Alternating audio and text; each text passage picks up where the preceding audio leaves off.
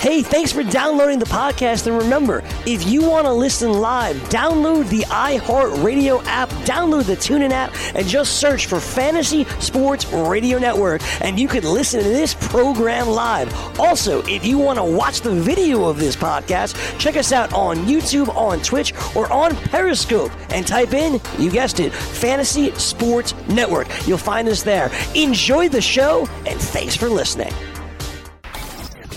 Game time decisions.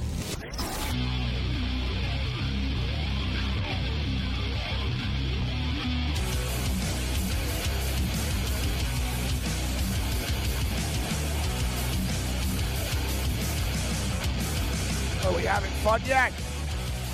Are we having fun yet? The World Cup continues.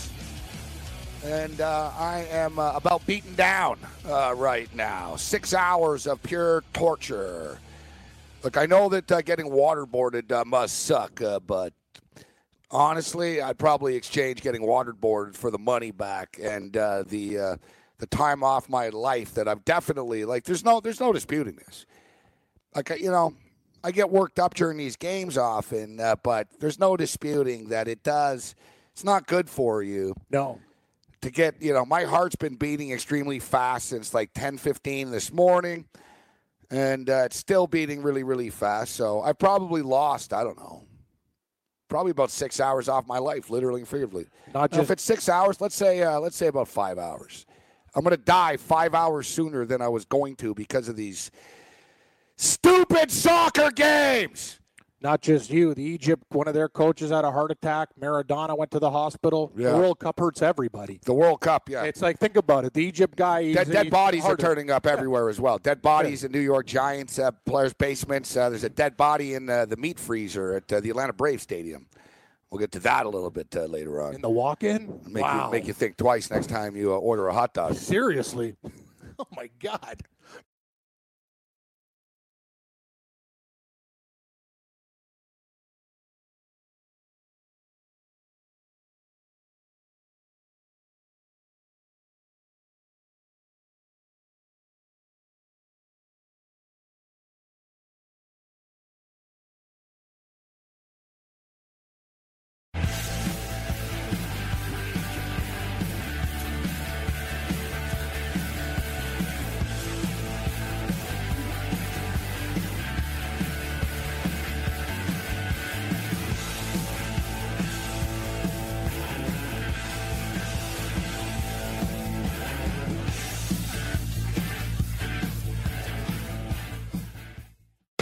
Game time decisions. There's been past years where I've really had a hard time where I couldn't pick a win with a Blue Jays game, and I've sort of avoided them. I don't want to jinx this because every time I pat myself on the back for real when I'm not just joking around, I curse myself. But you're starting to feel their trends. The Jays, the last 10 games, I'm probably like 8-2, 9-1 type thing. Remember when we had the party on Saturday? Like we lied about too as a dog against the Angels. Like, starting to feel the Jays now. Starting to see what they're going to do. I like it. Weekdays, 4 p.m. Eastern, 1 p.m. Pacific. Only on the Fantasy Sports Radio Network. You're listening to the Fantasy Sports Radio Network.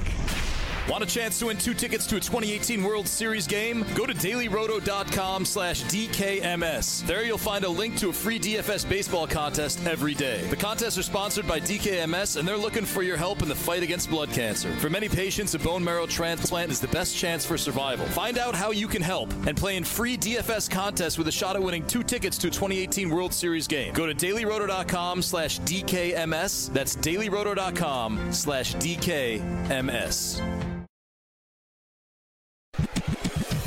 The sharpest fantasy sports minds are now available 24/7 straight from your mobile device. Download the Fantasy Sports Radio Network app and listen live or on demand to the finest tips, strategies, and advice from your favorite fantasy personalities. It's free and available for both iOS and Android devices. Your life isn't slowing down, so why should your fantasy sports? Head to fntsy.com/radio and download the Fantasy Sports Radio Network app today. You're listening to the Fantasy Sports Radio Network. Game time decisions.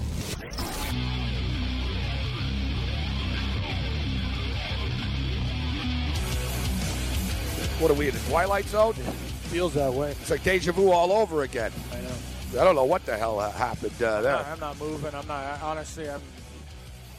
know what the hell. Mysteries, buddy, mysteries. Yeah, life. The mystery meat. Life's mysteries. No, life's mysteries. I was just thinking, too. I'm like, well, everything at least sounds good. Yeah, that's what I was thinking. Yeah, I'm like, well, we're off to a good start on the show, at least. With the money, it's just, hey, crystal clear. Yeah, at least we're off and running, but evidently not. Is it really going to be one of these days today? I hope not, man. Like, I'm already at my breaking point here. I know.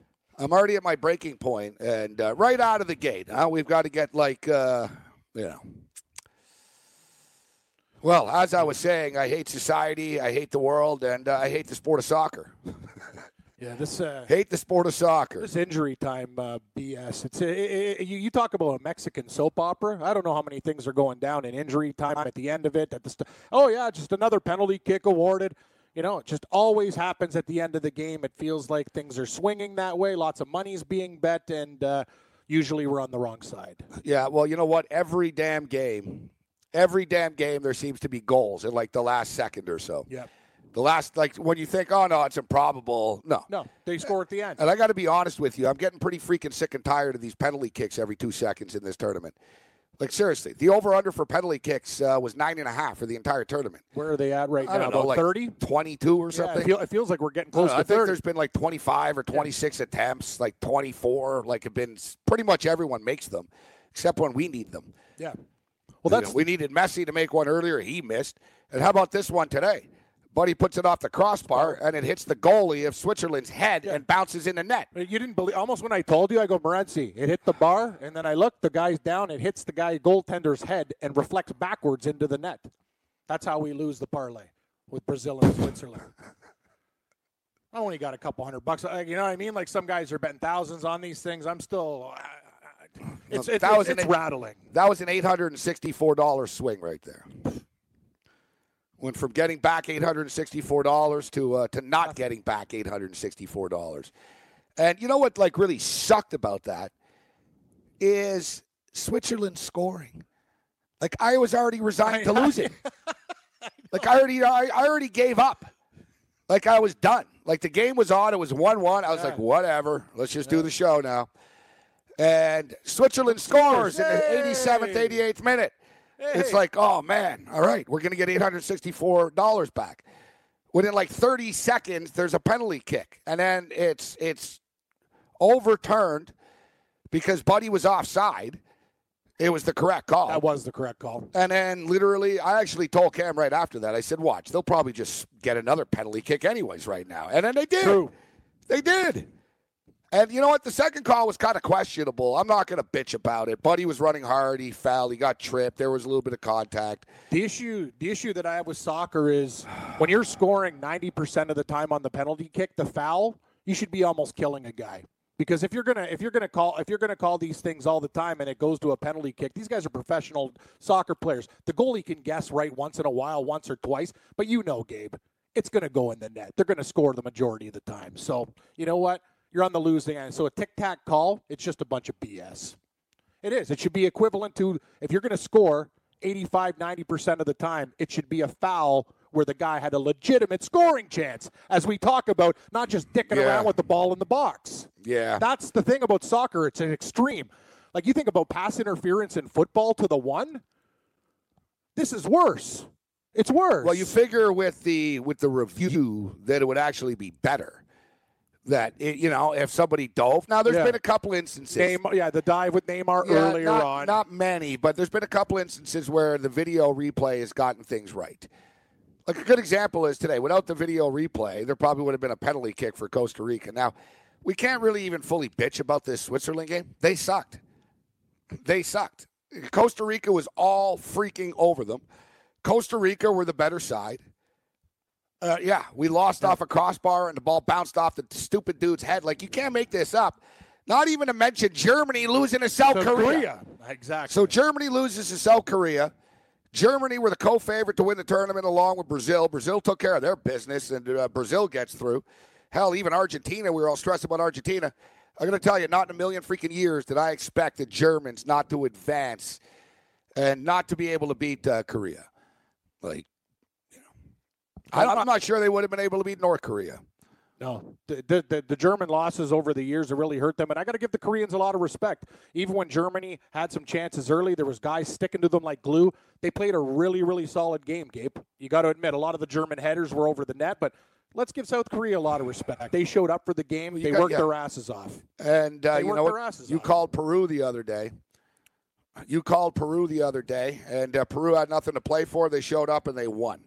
And, you know, when you're in the World Cup, you still have something to play for. Peru hadn't won a World Cup game in like 30 years or 32 years or something. Yep. They were ecstatic to get the win. Pride. You know, you go down the list. South Korea. They were celebrating like it was South Korea played. The world. South Korea was playing for nothing but pride today. Boom. You know, they beat Germany. They dug down deep, and, you know, they played as hard as they could possibly play. Costa Rica today. Against Switzerland. They worked their ass off. Could have rolled over.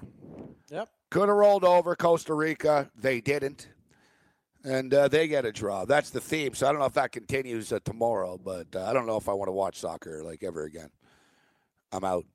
You're tapping. You're not tapping out. I'll be all right. Tomorrow, whatever. I'm going to take it easy. I'm going to take it very easy tomorrow. Yeah. There's no more big plays. Well, I've learned my lesson about, let me put another 1,100 down on this. Yeah. And I've already bet Japan at plus 162 to beat Poland, but now if it's Poland's in that example. Exactly. That's what I'm talking about. Poland has been the biggest dog in the tournament so far. They've looked like crap, and now they're plus 190. So what are you going to do in that situation? Everything's a plus. Japan's plus 162, draw plus 230, Poland plus 190. I don't know. Now the Senegal-Colombia game doesn't even mean shit, Gabe. It's done, right? We don't have it attached to anything. So I guess you can bet it individually. No, you're single, man. We're not attached to anything. Let's call some hookers, all right? Because there's no – at this point, it doesn't matter. We're not letting anybody down. Nobody cares. This is rock bottom. There's no money for hookers, Gabe. No, you're right. No, you're right. I hate to tell you, escorts cost money. Not in this city. Maybe if we were in Costa Rica? No, it's not cheap. Maybe if we were in I don't know, Dayton or something. Not to pick on Dayton all the time. We use Dayton as our example. I like Dayton. Yeah, I like the Flyers too. I like Dayton. If we were in Dayton or something, a hooker in Dayton is probably I don't know. Pretty cheap. I'm assuming. Yeah, me too. I'm thinking at the low end of the scale for sure. Yeah, you're right. You wouldn't have to open up your wallet too big. Just a little squeeze. After all this, we can't afford a truck stop aid. Buddy, we can't afford craft dinner the way things are going. We're at zeros right now, but life moves on. The good news is we're sending in invoices at the end of the week. Is Don on the phone? Don. That's what I need. I need a Casey Kasem. I need to hear Casey Kasem yelling at people right now. You know what? I guess we really shouldn't be surprised, Cam. Because the fact that, not just because, whatever, we're losers and there's a black cloud that follows us. What about the horse? Well, that's gone. The horse, yeah. So the horse, he's Red Racing. Yeah, that now it's done. This is the end of. It's over. Not quite. Oh, there's still bankruptcy proceedings. Oh, sorry. There's a tail. Can we salvage the tail? I don't know, dude. We have $41 on Uruguay to win the World Cup at 25-1. Go Uruguay. That's our last. Gotta be honest with you. That's the. Imagine they do. That would be amazing. Imagine they do. We can't get Germany through a damn group. I know, but that's the irony. Maybe Uruguay could actually win. The crazy long shot comes through instead of the sure thing. I don't know what to tell you.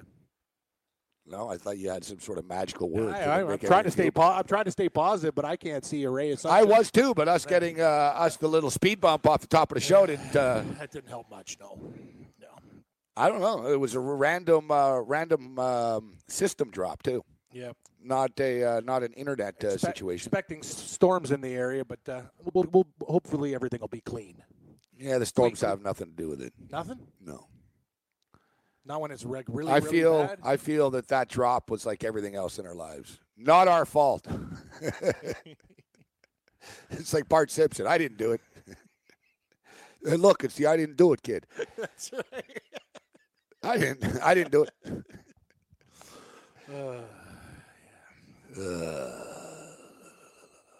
So, as I was saying, we shouldn't be surprised because, Cam, in 1998, France won the World Cup. Yep. In 2002, in the next World Cup, they were eliminated in the group stage. In 2006, Italy won the World Cup. In 2010, they were eliminated in the group stage. That's what Buddy said, the announcer, the curse of the champion prior. In 2010, Spain won the World Cup. In 2014, Spain were eliminated from the group stage. 2014, Germany won the World Cup. 2018, Germany eliminated from group stage. Wow, that's a big pattern there. You talk about trends. And we're going to sit here and say we're shocked.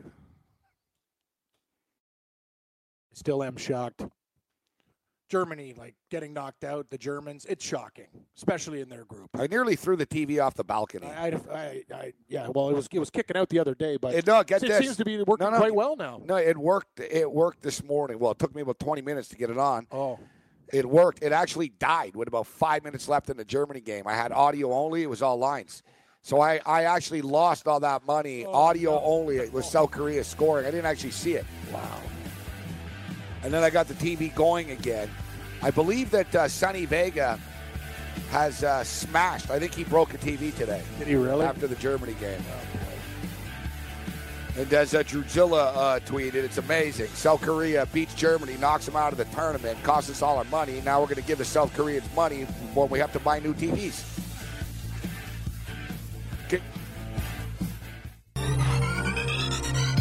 Did you know that you can listen to this show live on the award-winning Fantasy Sports Radio Network? Listen on the iHeartRadio app, the TuneIn Radio app, or download the Fantasy Sports Radio Network app. The Fantasy Sports Radio Network is the only totally free 24/7, 365 fantasy sports network of its kind without a subscription. Check out YouTube Live on the Fantasy Sports Network YouTube page and participate in the programming there, where you can ask questions, discuss the topics with other fantasy enthusiasts, or tell everyone that you disagree. Call into your favorite show and ask your question. The number is 844-84-FNTSY. That's 844-843-6879. The Fantasy Sports Radio Network, your free fantasy source 24 hours a day.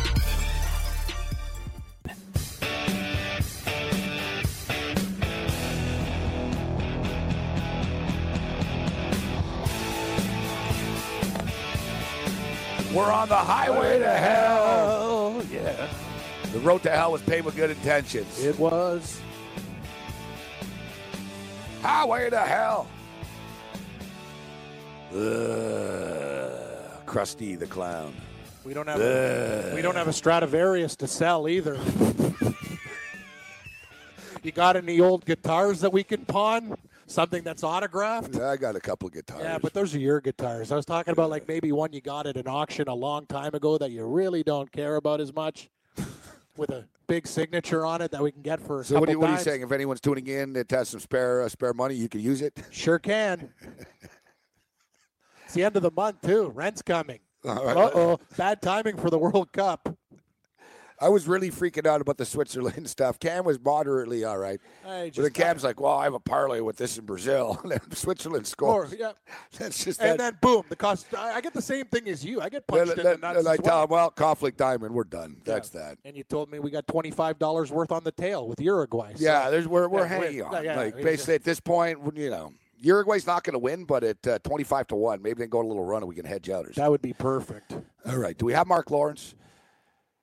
Let's talk some Big Ten football. Hearing Mark Lawrence's voice always cheers me up. I agree 100%. Mark Lawrence, can you cheer us up, Mark? I'm going to do my very best, guys. You can count on that. That's for sure. Man, are you watching this World Cup, Mark? It's pure torture from a gambling standpoint. Like anybody that says soccer is boring has evidently never bet like thousands of dollars on a game.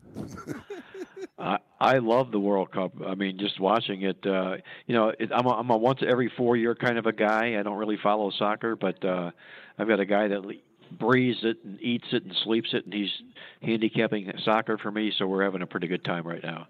Well, you did have Mexico, Mark, I imagine, at 100-plus as one of your pooches entering the tournament we read in the newsletter. So they're moving on. At least that's good news for you. Yeah, that was good news with Germany choking out like they did today. It was unbelievable. Good for Mexico and good for Croatia if you have Croatia as well. So both of them advance into the knockout round. You know, it's amazing. So Germany, it is shocking, but it isn't shocking. I just went over the facts here, Mark. It's unbelievable. The trends. If you look back, the defending World Cup champions keep getting eliminated in the group stage now all the time. Yeah, it's kind of wild, and this it's like is the defending champ. You never go back to back type thing. Yeah, the defending is almost like the college baseball World Series, the same similar scenario. And this is the first time ever Germany, when they played in a World Cup, has lost in the opening round. It's kind of wild, unbelievable. Yeah, 98 France, and then in 02 they were eliminated. 06 Italy wins. 2010 they're eliminated. 2010 Spain wins. 2014 Spain's eliminated. 2014 Germany wins. 2018 Germany's eliminated. And what does it tell you? What does it tell you, Gabe? It tells you teams don't come back as hungry. When they've got that brass ring, when they've made it, they're just not as, and they're targeted also. And was there not a player in Germany who was supposed to be on this roster that the coach opted not to put on the roster that everybody liked and kind of tore some cohesion to the team, just tore them apart? I think there's going to be a big ongoing story about this coming out. Yeah, look at you, Mark. You're dropping some inside Bundesliga action here. Yeah, you're talking about Leroy Sané. Leroy Sané, he plays for Manchester City. Very good. And Germany looked old. Sané's a young guy. Germany couldn't put the ball in the net. Sané's a goal scorer. And you're right, he was left off the team because of the coach. And the coach basically just doesn't like him. And also, he didn't play in the Confederations Cup last summer, which is sort of like the rehearsal for the World Cup. He didn't play. And they held it against him. Yet there were a lot of people in the Federation that were like, listen, I know it pissed you off that he didn't play. You're old school. You don't play once in one lead up. You can't play. They said it's kind of a crazy idea not to do this. And then the other thought was Sané wasn't going to start. That was like a given because there's a pecking order type thing. So he wasn't going to start.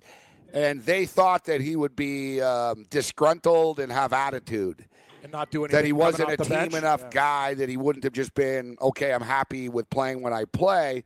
So they left him off the squad. But as you state, Mark, there's going to be hell to pay for this. And even though Joachim Low is a legend there and very, very successful, I don't see how he gets through this. Yeah. I think he's going to get fired. One thing is, too, we always, people fall back on the last champions. A lot of stuff can happen in between 4 years. Yeah, Germany lost a lot of players. Yeah, world-class players. They looked great point that you bring up. And they were older. Yes, they had a lot of older guys are older now. Exactly. And one of their best young guys, Boateng, didn't play today as well because he was carded. All right, let's jump into the Big Ten. Let's look towards the future now. And let's start off with the first team and Mark Lawrence's playbook, Big Ten preview. Check it out, playbook.com, available on the newsstand and magazine form near you as well. And I kind of got excited, Mark, reading about Lovie Smith's football team coming into this year with 8 returning starters on both sides of the football, 4 out of the 5 offensive linemen returning, an upbeat, fast-paced, up-tempo offense. They want to really, really play fast football. Old school West Virginia, Rich Rodriguez, let's spread it out, fast, Chip Kelly style as well.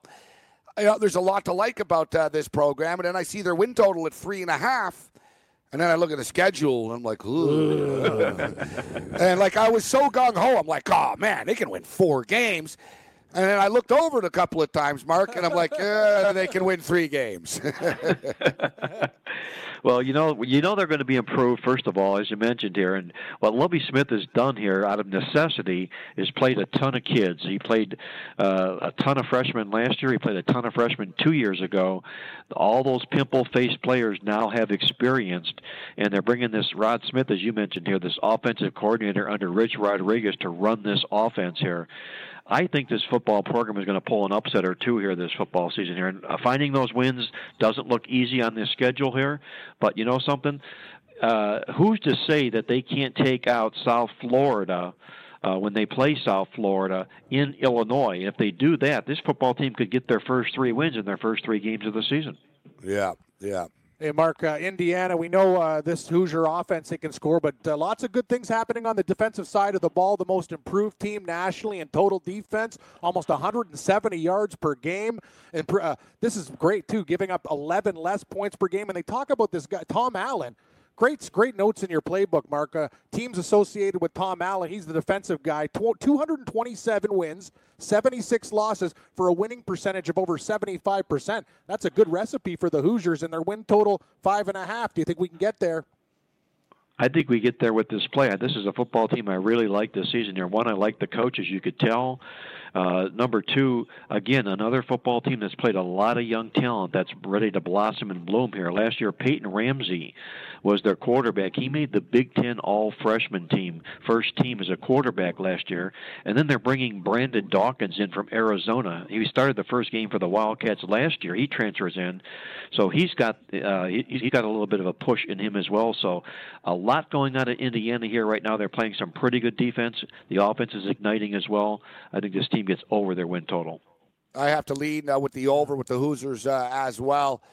Looking at Iowa, a lot of defections here with Iowa. I don't know what it is, man. Though Iowa always seem to have an easy schedule. Like it, I look at their schedule again. Yeah, they play their tough games at home all the time. It seems. I see their win totals at 7.5 this year, but you see some regression in the air tonight for the Iowa Hawkeyes in the cornfields.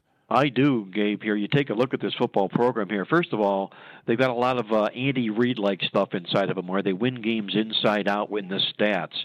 They've won 16 games the last 2 years, yet they've been out-yarded 27 yards a game in the process.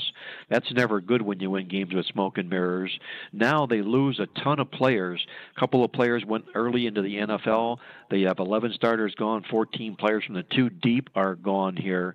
I just see this thing going backwards for this football program here. Even when they were good, when they were winning, when they were in the hunt for the national championship, they weren't all that impressive. I'm talking about the 2015 football season here.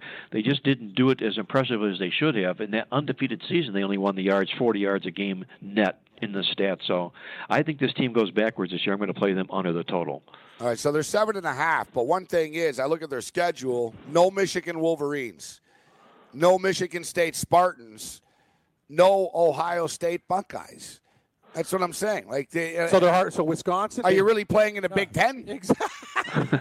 You know what I mean? Like it's frustrating. Are you really like? And I look at my Michigan Wolverines. Murderers. Oh, of course we have Ohio State. We have Wisconsin. We have Penn State. We have Michigan. Like it's an imbalanced schedule in the Big Ten, and it's a yearly basis. I'm getting pretty sick of it, to be honest with you. Now I know how those SEC fans feel within the SEC East and West, but it's a joke. So you're right. I don't see this football team as an 8-win football team, but as I just stated, Mark, no Sparty, no Wolverine, no Buckeye on the schedule. Well, if you're going to cash that ticket, you're going to have to rely on the likes of Illinois, taking them out late in the season at home in Champaign. Maybe in Iowa State in week 2, knocking them off. And Iowa State, I think, are a better football team than Iowa this year. They are, and that game might be close to a pick'em. But when they do play that football game, you got Purdue. They got to go to Purdue after being at Penn State. So tough road treks, Penn State and Purdue for this football team. Northwestern. And we're going to talk about them in a bit here. If their quarterback's healthier, they can take Iowa out as well. So, like you say, the big boys aren't anywhere to be seen, but I still think this football team stumbles this year. Mark, the Terrapins got a lot of issues as well, losing DJ Moore to the NFL. And I remember you watch Maryland. They used to be able to score, but their offense was absolutely brutal. They hire Matt Canada from LSU. Maybe he's going to ignite the offense there, but their defensive line, too. No pressure on the quarterback, only 16 sacks in 12 games. I look at the Terps. This team's got a lot of problems, and for making money, too, not good against the numbers either. No, they haven't been, and I don't know if this hire of Matt Canada is going to do this team any good at all either.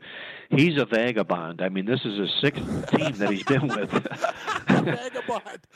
8 years. Take it easy on Canada here, right, Mark? We have a lot of Canadian listeners. I'm being as easy as I can, okay? No, I know. Well, I was going to say, I thought the same thing when I saw the hire. I'm like, oh, yeah, because he really lit up that LSU offensive playbook, didn't he, Mark? Yeah, he did it a lot for them, that's for sure. But anyway, it's out of necessity. They're doing this because of that, and he loses DJ Moore, as Cam mentions here. That's a big, big hole to fill. I think he's going to be a big cog in the National Football League here. I just have to see what happens here with this football program here. I don't know if they're going to go up or down, but I don't see a whole lot of promise to this team. I know they've done a pretty good job since DJ Durkin's taken over for the program here, but the bottom line here, they have 10 wins in 2 years, and 5 wins this football season would be probably just about what they'll get.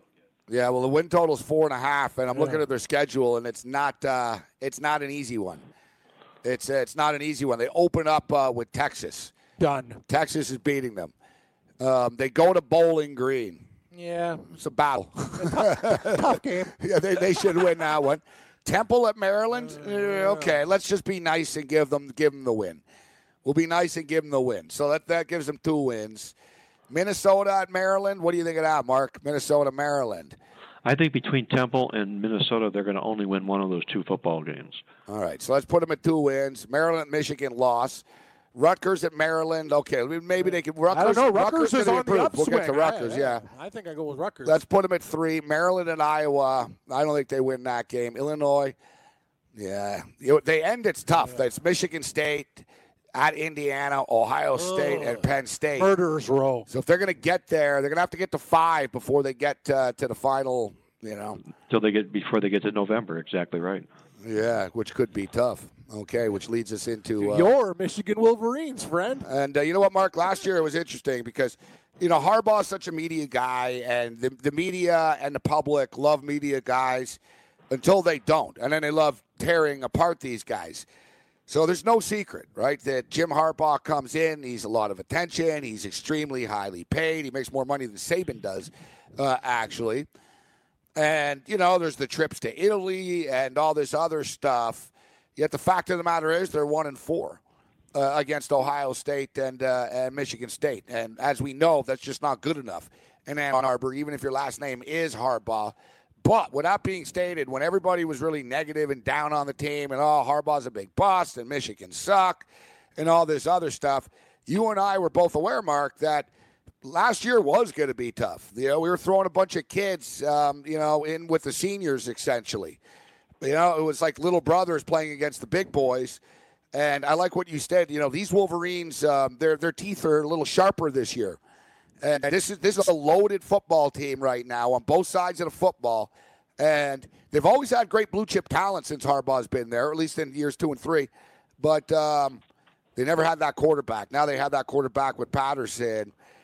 A lot of people believe Michigan are legitimate national championship contenders. Are you one of them, Mark? I am. The problem being that while I think the Big Ten will be the strongest conference of all the FBS programs, schools this year, the problem is these teams are going to chew each other alive. There's 16 teams that could win this conference. If they end up beating each other, knocking each other off, it could end up being a demise for them and cost them a spot in a college football playoffs, Michigan being one of those 6 teams. And I think the addition of Shea Patterson is going to be huge for this football program here. I'm a little bit concerned about the offensive line. They've only got 54 career starts, the offensive linemen do, so they're a little bit thin there that way. But, as you say, they sharpen their teeth up by playing all those underclassmen for almost half their starts last year, and I think that'll end up boding well for Michigan here. They're one of the players in the mix in the Big Ten for sure this year. The thing that concerns me the most about the Michigan Wolverines is the schedule. It's an absolute killer. It just is. I mean, there's no, man, I'm glad that Michigan's playing Notre Dame again. It's a great rivalry. And we've had some great, great games on these opening Saturday nights over the years. But it's a dangerous game. I mean, we already play a killer Big Ten schedule. I'd rather, honestly, just play a couple of patsies to open the season. So Michigan and Notre Dame, not an easy game. Western Michigan, all right, they'll get it. SMU at Michigan, I know SMU. Some people like smooth this year a bit, but Michigan's going to get it. Then it starts, man. Nebraska at Michigan, Michigan at Northwestern, Maryland at Michigan, Wisconsin, Michigan. How about this 3-week run, guys? Wisconsin at Michigan, Michigan at Michigan State, Penn State at Michigan. Oh my God, it's tougher than the AFC East. That's life in the Big Ten, is what it is. It's Everybody's going to have a tough schedule this year in the Big Ten because they're playing one another. And it's just a question of, who's avoiding those big boys and who doesn't have the string of those big games. You mentioned that tough 3-game trek for Michigan. That will be their whole season. Wisconsin, Michigan State, and Penn State when they do that to wrap up the month of October early into November. You said it, Morency. That's not right. If the Iowa Hawkeyes, something has to be addressed there because, look, you have Ohio State is plus 140 to win the division. Wisconsin, 4-1. Penn State, 4-1. You're playing all these teams? That's crap. Yeah, meanwhile, Iowa plays Illinois every week. Exactly. It's a joke. I think they play Illinois twice and Rutgers twice. We'll continue our conversation with Mark Lawrence on the other side. Playbook.com. We'll continue breaking down the Big Ten and get a couple of baseball tidbits on the way out as well.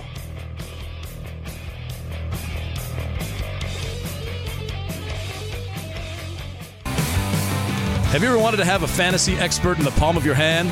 Or better yet, in the pocket of your khakis? Well, check it out. Now you can. It's the Fantasy Sports Radio Network app. Download it now to your phone. We promise no weird viruses, no strange tracking things. Just 24 hours a day, 7 days a week of pure fantasy knowledge dropping all over your head. It's the Fantasy Sports Radio Network app. Stop being a weirdo and streaming it online. Get it on your phone. Take it with you everywhere you go.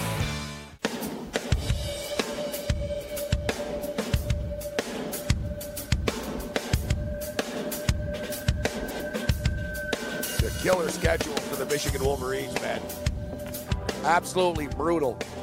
But one thing that we can say, if you're a Big Ten football team and with this killer schedule, you can lose one game, you'll get into the playoffs. No Big Ten team with 2 losses have ever gotten in to the postseason.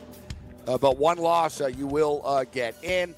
You can bet on college football over at mybookie.ag if you enjoy playing daily fantasy sports but are sick of dealing with the professionals using algorithms to select hundreds of lineups and entries. Try the prop builder tool at mybookie.ag. Forget having to create multiple lineups. Ditch the hassles of dealing with late scratches and avoid experts winning 90% of the money. Invest in the players you want without salary caps. If you sign up for a new account using the promo code FNTSY, you can elect an option to receive a 50% deposit bonus with a rollover requirement. No more dealing with late lineup scratches. No experts to compete against, just you and the props that you choose. Check out mybookie.ag. Enter promo code FNTSY upon sign-up, and you get a 50% sign-up bonus. That's mybookie.ag. Promo code FNTSY. All right, Mark, so we talked about the Michigan Wolverines. It's been chaos in East Lansing over the last year or so for a lot of disturbing reasons. But as far as their football team is concerned, now, I've always been waiting sort of for the shoe to come down. And, I don't know what's going on there. I'm not going to accuse D'Antonio of anything, of covering anything up or, he seems to kick players off the team often. It is what it is. But I'll tell you what, they've got a stacked football team. Michigan have a stacked team, but so do the Michigan State Spartans this year, Mark. Spartans have the most experienced football team in the entire Big Ten this football season here, Gabe. You got to really like the makeup of this team. 19 returning starters back, 10 of them on offense this year. And if you take a look at all the FBS teams, they have the most returning starting production of any team inside the FBS. 239 starts, that's 84% of their football team had made starts last football season here. You got to like what they're doing here. They're another one of these teams. They're going to end up being powerful inside the Big Ten Conference here and beating up on one another. But they do play Michigan and Ohio State this year. But fortunately for the Spartans, they get them at home. Their total's 8.5. That's a tough total, tough total and a tough conference here. But between Michigan and Ohio State, if they can win one of those 2 football games, they will get that total here. I think this football team could end up being the surprise team in the conference here. There's a lot I like about the Michigan State Spartans. Mark, I like the note you have about the Golden Gophers. Hey, a team that really, you said it sprung a leak, but when you talk about just betting from a points perspective, 13-1 ATS as a conference dog, a 7 or more. So you give those Golden Gophers plenty of points. They're covering a lot of the time. 13-2, that is absolutely fantastic. Put a little money in your wallet. What do you think about Minnesota this year with P.J. Fleck? 13-2 is a great number, Cam, but it was 13-0 before P.J. Fleck got there. He was 0-2. He was 0-2 in that role last year, so that leak became tragic for that football team last year. He didn't inherit a lot there. I think he knows that, and he's got a rebuilding job at hand. And it's going to be, I think, a little bit more of the same here this football season here. Their MO is if they out-yard you, if they win the stats, they win the game. If they don't, they don't. Every game last year for Minnesota worked out just that way. The games they won the yards, they won. The games they lost, they didn't. And that's going to end up having to be their MO. That's P.J. Fleck's MO, too, because if you look at his career, 28 games in which he's won the stats, his team is 27-1. You know, and it's interesting because a lot of casual fans will think stats are skewed or that the yards don't really matter. And at times I'll look at yards against and pass defenses, et cetera, and say, well, if this team's up all the time, then they're going to give up some passing yards, et cetera. But the stats really do seem to be the key in this Big Ten Conference. Mark just mentioned it, as well as to just rewind for a second. You look at the Michigan Wolverines, too. Harbaugh, he's 35-4. The winner, whoever wins the stat battle, is 35-4 in Harbaugh's 39 games with the Michigan Wolverines. So obviously, you know, you see the same similar situation with the Minnesota Golden Gophers as well. Let me just rattle off all the Big Ten totals, and we'll keep on going through the teams. Ohio State's 10.5, Wisconsin's 10, Penn State 9.5, Michigan State 8.5. Michigan 8.5, Northwestern 7.5, Iowa 7.5, Gophers 6, Huskers, Nebraska 5.5. Man, not often you see a 5.5 next to Nebraska's name. Indiana 5.5, Purdue 5, Maryland 4.5, Rutgers 4, Illinois 3.5. And now we're on to the Nebraska Cornhuskers. Mark, your take on the Huskers coming into the year? Great hire bringing Scott Frost back to the program, unquestionably. It's going to take them a little while here, though. They're going to take on the toughest schedule of all the Big Ten teams. 9 opponents were in bowl games last year. All 5 of their road contests, all against bowl teams last year. So between that and a new playbook for this football program here, that's why this total's a little bit low. I know Cam commented on that small total for Nebraska here, but they've got a tough road to hoe. But I'd be surprised if they don't win 6 games and go bowling this season. That was me, Mark. Go ahead, Cam. Well played, Moretzi. Mark, Northwestern, you don't really I just looking at coming off their second 10-win season, it's like you think about the big boys, and Northwestern, they seem to be there. Clayton Thorson, he's coming back. Pat Fitzgerald, Cam's he's a great coach. Is Pat Fitzgerald? Well, guy's a damn good coach. They always seem to know it. He gets the best out of his guys, Mark. And one thing is, never count out the Northwestern Wildcats. They're very, very well coached, good kids. Don't take stupid penalties. It's just their team, and they always show up in big games. The most under-the-radar team in the Big Ten Conference, hands down. They've won 27 games the last 3 years, and nobody gives this football program any notoriety at all. And I think it's all summed up by the fact that with Pat Fitzgerald at Northwestern, he's never had a player that was drafted in the first 3 rounds of the NFL draft. So he's getting by with mediocre talent. It's all about coaching, and it's all about Pat Fitzgerald. Man, I feel old because I remember when he was a linebacker. He's a player. A damn good one. He strikes me as the type of guy that would be a good NFL coach. You know, like there's some college coaches, Mark, you know what I mean? Like that it doesn't translate. Like Saban's the best college coach, but he coaches through fear and intimidation, right? And legendary, and he's a bully, etc. Urban Meyer wouldn't work. Urban Meyer runs a spread offense, and you know, there's certain guys that are college guys, and Urban Meyer is he's the prototypical like Calipari of college football or whatever, but Fitzgerald's just sort of a nuts and bolts football guy that can relate to football players. I think he'd be a good pro coach, actually. I agree 100% with that. He brings the best out of his players. We see that at Northwestern, and we could also see it on the NFL level as well. Well, we got Ohio State next, buddy. The Gabe's hated Buckeyes and Urban Meyer. We just talked about him. What about Ohio State, Mark? I know the wins total very, very high. I'll tell you about Ohio State. They're good. They're very good. Again. They're $137. There's the breakdown of Ohio State. Some of the pitches are good. Damn good. And plus 137 to win. They're the favorites to win the Big Ten, Mark. What can you say about the Buckeyes other than what a program? Yeah, what a program, what a coach, Urban Meyer. I mean, he may cheat his ass off, but he wins football games. Hey, he ain't cheating unless you're trying. He might right, recruit buddy? killers, but does he ever win football? He's a winner. He is a winner.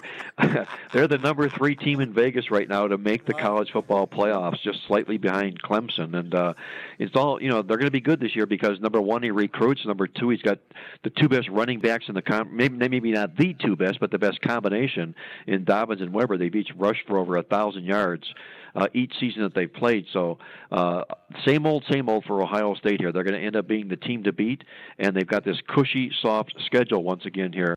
They're going to play back-to-back games only one time this year at Maryland to end the season here.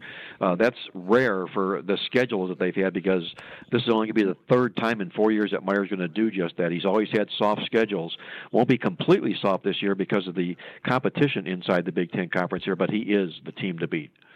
Well, that's exactly right. That's what I'm talking about. We open up at Notre Dame. They open up hosting Oregon State. They can win that game by like 70 points. They do play TCU. Yeah, still they'll win. Yeah, They'll shit. kill TCU. And you know what's crazy? They lose J.T. Barrett. I think the new guy's even better, to be honest. Well, there's a lot of people that didn't like Barrett. I was one of them. Yeah, well, I'm kind of like that with Malik Rozier down here at Miami with the Hurricanes. I don't think much of him either, but he did win with Barrett when he was there, but he didn't go anywhere in the National Football League draft, and we won't be seeing him on Sundays anytime soon. All right, Penn State, speaking of good coaches, James Franklin. Very good. Very good. James Franklin's been getting it done there in Happy Valley. Of course, they lose, the most dynamic player in the conference from last year and maybe the most dynamic player and could win NFL Rookie of the Year in Saquon Barkley, but their quarterback is back. They do have 7 other returning starters on the offensive side of the football besides their quarterback. All 5 returning offensive linemen. The defense is rebuilding a little bit here, but most college football experts, Mark, don't expect a massive regression from Penn State just because Barkley's gone. Well, they don't because of the job that they've done. They led the country in scoring margin last year, scoring differential. You can't refute that. And if you take a look at this football team, they've won 20 of their last 23 games. All they just keep doing is winning football games. But here's what I don't like about Penn State here. Last year they were plus 12 in net turnovers. That was the best in the Big Ten Conference last year. And you guys know that what goes up comes back the other way as far as turnovers are usually concerned. If they don't equate 12 turnovers this year, it'll end up being going backwards for Penn State. And the stat that really impressed me was the fact that in their 780 minutes they played last year, they trailed only 37 minutes. That's unbelievable. I mean, they put the pedal to the metal early on, and they just kept the pressure on every football game they played. My question is, what happens without Saquon Barkley? If they don't take the lead in these football games, will they be able to play from behind? Mark, Purdue, Jeff Brom did a great job there, improving on both sides of the ball. This team, an ATS machine, too, making money when you're betting on them. I expect Purdue put a little money in your pocket. What do you think about the Boilermakers? It's a shame they're in the Big Ten because they're a team on the rise. Well, it's because of the coach, Jeff Brom. He's just one terrific college football coach. He was one of the best hires of all of college football last year. They went from 3 wins to 7. But, sometimes with that success, when you have losing programs that are perpetual losers and eventually win, it's very difficult to win again back-to-back years. So we might see Purdue coming back a little bit to the pack this football season here. Last year was the first time in 5 years that they went over their season win total here.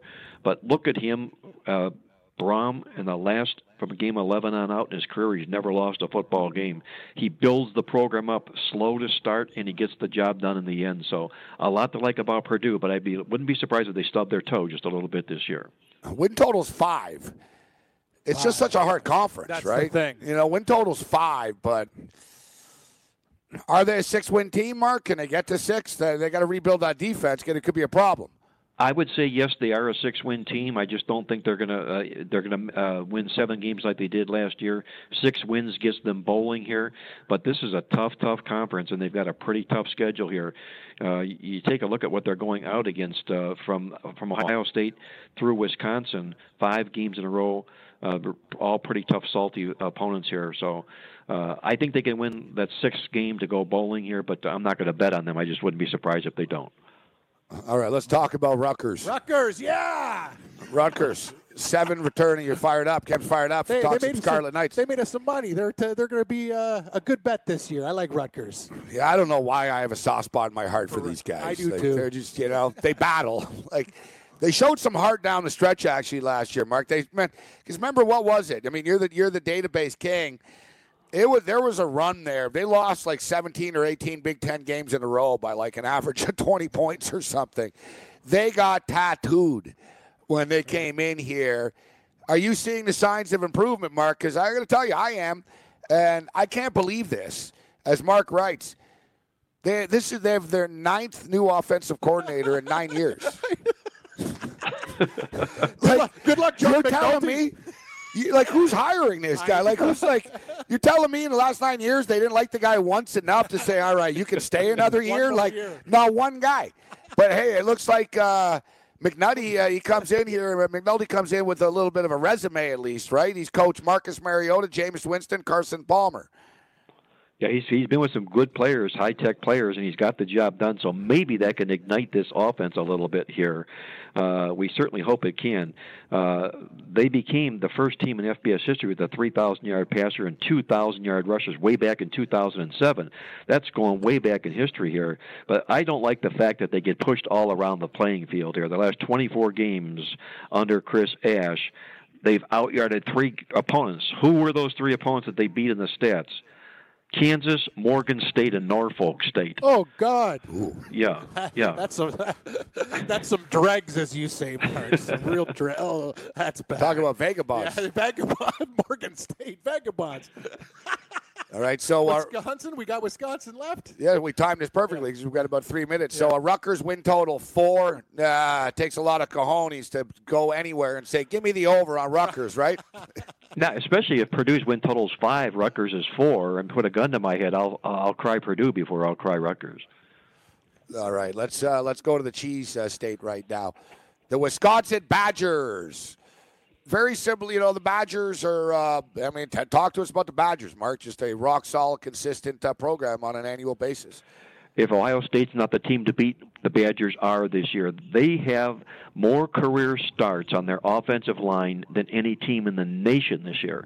150 career starts. All 5 starters are back on that offensive line. 3 of them could have gone to the NFL and left early last year and would have been first or second round picks. But they all stuck around here to come back for this senior season here for this football program here. A lot to like about this Wisconsin Badger football team here. If you take a look at the key stat is they don't play Ohio State this year. Yeah. Wisconsin in games when they don't play Ohio State, we talked about it earlier, 44-6. Whew, that's tough numbers here. You got to like the Badgers. Badgers. I see the Badgers and Ohio State playing again for the Big Ten championship this football season here. And if Whiskey does anything but not win their division, it would be stunning. Michigan has to beat them. Exactly. They have to beat them. Wisconsin always seems to have an easy schedule, too. Same crap. They're the second favorite, 4-1 to win the division. Well, who are they opening up their season with? Who's that, the Badgers? Yeah. Let me get this. Badgers, you're doing what I'm doing. I'm going through the book now. Western Kentucky. Oh, the Hilltop. Yeah. That's what I'm saying. That's a joke. That's a joke. Yeah, and then they're hosting Sheriff Lobo. What, New Mexico? Yeah. That's another.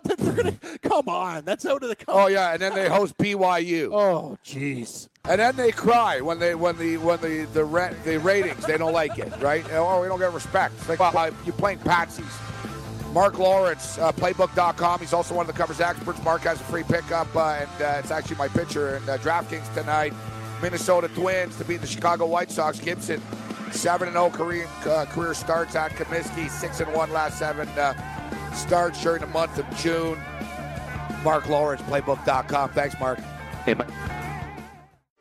Hey, thanks for downloading the podcast. And remember, if you want to listen live, download the iHeartRadio app, download the TuneIn app, and just search for Fantasy Sports Radio Network, and you can listen to this program live. Also, if you want to watch the video of this podcast, check us out on YouTube, on Twitch, or on Periscope, and type in, you guessed it, Fantasy Sports Network. You'll find us there. Enjoy the show, and thanks for listening.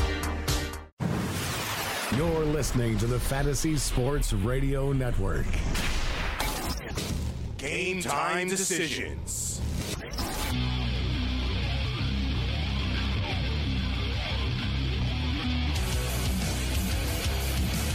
College football talk with Mark Lawrence. Enjoyed talking Big Ten Conference football with him.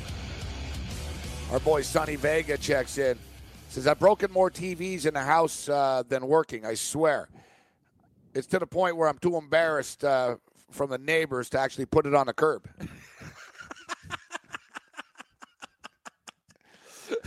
I considered throwing my TV off the balcony. But it's part of the unit and stuff. Then you just got to put. Then you got to pay more money. No, the thing is, the TV's on the fritz anyways, right? Oh yeah. So I was like, whatever, man. The TV's done anyways. And I was actually like, I was about to do it, and then I realized, I'm like, man, I'm going to throw it into my courtyard. Yeah. It's going to explode. There's going to go glass everywhere. They're going to freak out that someone just threw a TV off their balcony. Yep. And then I realized, I'm like, if I throw this off, I'm going to have to go down there and clean it up. That's true. I can't just throw the TV off and like, I closed my balcony door. That's a great point. You're thinking about your rage and actually the consequences of it because, like there's some places you can just heave in and it's like whatever, like into a parking lot or something. There's people who walk in that courtyard. Dogs. I can hit a lady with her dog. Yeah, exactly. Yeah, no. You're good point. I'm glad you thought about it. It's like that guy that lives across the street from me. Some kid jumped off. He jumped off the balcony. He unfortunately decided to end things, and. He could have hit someone. That's the thing. Yeah, you never think about that. Like, if you're going to do it, do it off a bridge. It's like those kids in the States. Did you see that story? I'm saying, man, he did it, and it was right outside the studio. I went outside the studio, and the sidewalk was closed, and I'm like, holy crap. And I look up, I'm like, ugh.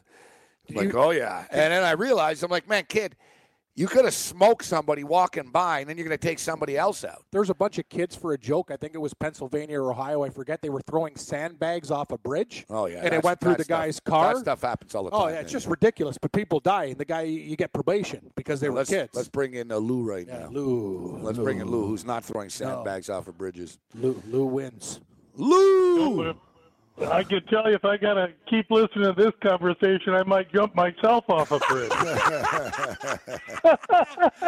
I'm just kidding, of course. How you guys doing this week? Settle down, Lou. A little white light in the wallet. Light in the wallet, Lou. Yeah, I know most drive home shows are very cheery and they've got like horns and stuff. We're talking about hey kids, hey, everybody, don't jump off your balcony, jump off your bridge because I don't want to get hit by you. Holy smokes! I could tell you this. The one thing I was thinking while you were talking about the TV, at least, was if I put a TV that didn't work out in front of my house at 8 at night, at 7 in the morning, it would be gone. Oh, yeah, Lou. Oh, no doubt. You know what I do? I left out, literally, Lou, a couch, like a loser couch. I see the guy, he picks it up. I leave out a barbecue. The thing hasn't been lit in 3 years. Guy's going through it for parts and scrap. There's these guys, that's their game, the bottle game, the scrap game. You leave something out. I lived with guys like this. Yeah. Listen, when I was in a band, I lived in this place. That's what one of my roommates used to do. He was a scavenger hunter. Yeah, but not he was very smart. He wasn't going through garbage dumps and stuff. He knew to get copper, like coils from air conditioning units. He'd make a day of it, and he'd go for a drive. He'd go for a drive into the richest neighborhoods in the city. Smart. Yeah.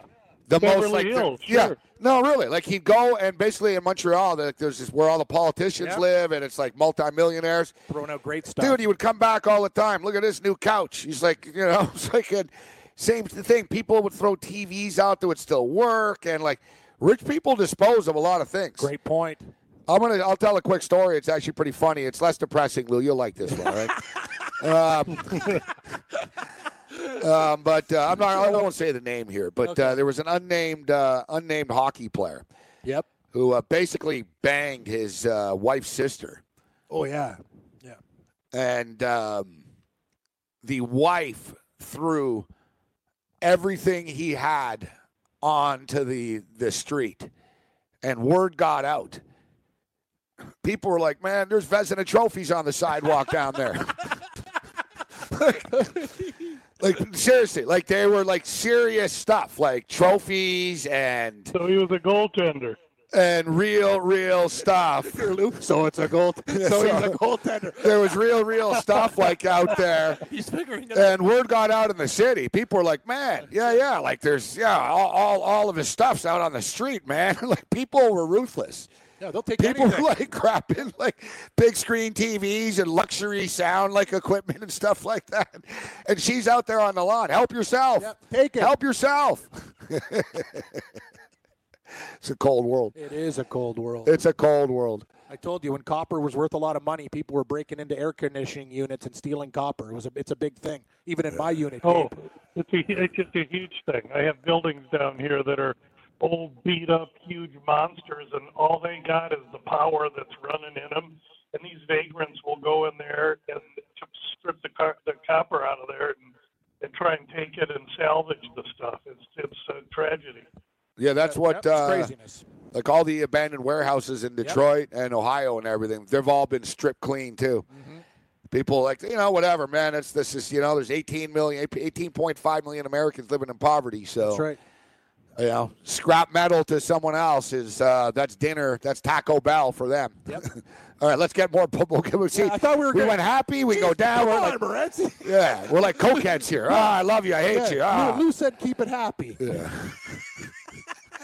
All right, Lou. So I don't know if this is keeping it happy or not, but let's talk about the College Baseball World Series. I don't know it's happy because you love this stuff. So last night, the wheels fell off for Oregon State. Arkansas gets the win right now. And looking at the number here for tonight, I see the Beavers. Beavers are favored again, -170, Lou. But you talked about the dynamics of Omaha and pitching in Omaha and the wind in Omaha. And the Beavers' top two starters are winless in 5 starts in Omaha this year, after posting a 26-2 record in 34 starts before the College World Series. Looks like the Beaver staff is under the gun a little bit here, Lou. Well, we've talked about Omaha's deep tradition. This goes back decades of ace pitchers: Roger Clemens, Pryor, Dave Winfield when he pitched for Minnesota when I was a kid. All these big, huge studs would roll into Omaha for the College World Series and sit up on themselves. That's what's happened with Oregon State up until now. But I think up until now, it's been one thing, but starting tonight, it's going to be another. Lou, look at the total in that game. We're seeing an 11 right there. Arkansas getting 145. What do you think? You talk about the dimensions of the stadium. What do you think about that total sitting at 11? Well, the stadium's going to play a little more true tonight because the wind's blowing in on the batters like it usually does. But it's only about 5 or 6 miles an hour, so under all circumstances, that makes that park relatively fair. To me, because Game 1 was 4-1 final, I think that total's been shaded a little too low. I think there's going to be runs tonight. I think there's going to be a lot of Oregon State runs tonight. Bryce Femmel on the hill tonight for the Beavers. The junior right-handers 10-1 with a 3.16 earned run average this year. Razorbacks are going to counter with Casey Murphy. 8-5, 3.15 earned run average in his last 16 starts. They decided to go with their guy last night in Knight, and they got it done in Game 1. Arkansas is feeling pretty comfortable, though, coming into tonight, Lou. Van Horn, and I love that the manager's name is Dave Van Horn, because that's the longtime announcer at the Montreal Expos and now the Marlins. I know, that's crazy. Yeah, so Van Horn's like, we're comfortable. There's the pressure's been taken off a little bit that we won the first game. I respect your opinion a lot, Lou, but I was really thinking about pulling the trigger with the Hogs tonight. Yeah, they want to make it easy for you, too. And I can tell you that Arkansas had to win that game with Knight last night, because if they didn't, they were done. And now the series starts. And what we're going to see is a very potent and solid Arkansas offense with a solid Arkansas defense have to go out there with now only mediocre pitching. And they're going to face a team that's deeper in pitching than them in Oregon State. I think Semmel shows up tonight to help his team. I think Oregon State is the deeper, more talented team, and their depth has gotten them this far. They've had to play through the losers bracket. Now, Van Horn used to coach Nebraska baseball, and the Arkansas Razorback fans are in attendance in Omaha to the tune of 80%.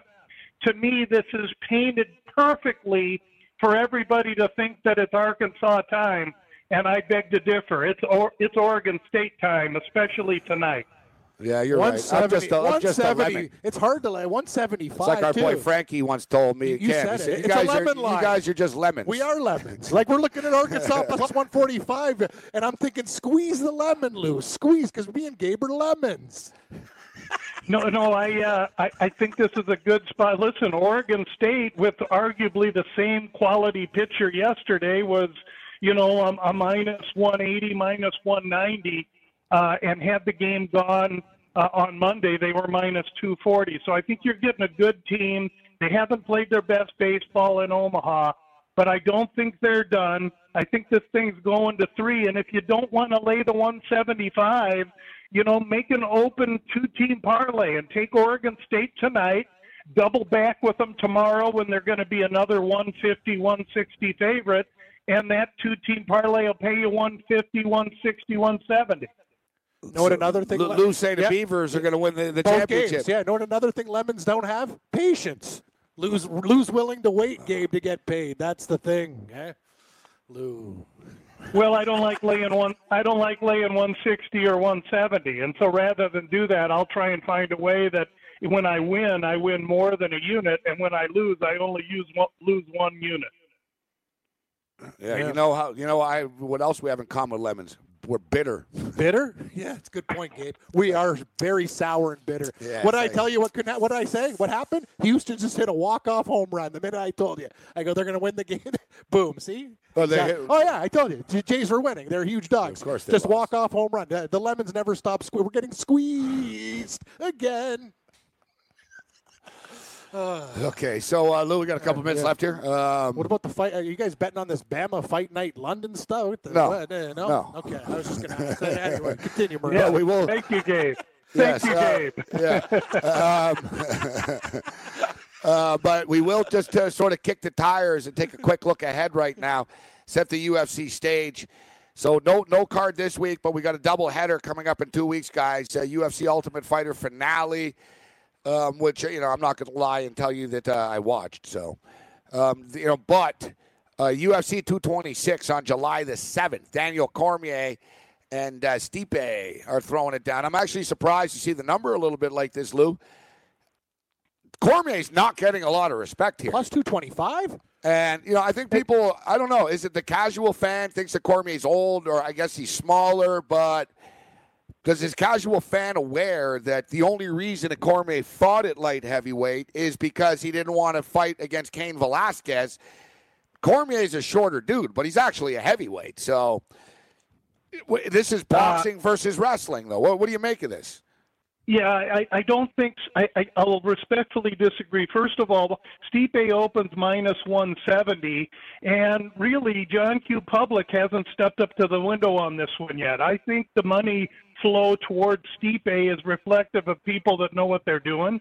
I like Stipe's size. He's a natural heavyweight, and while Cormier was a heavyweight, and he did throw guys around in the heavyweight division like Luke Barnett, Let's remember that 6 or 7 years ago. Cormier is 40 years old and coming off, a couple of wins, but his last beat was a beatdown by Bones Jones, and I think Miocic is a big, strong guy that's in a bad position for Cormier right now.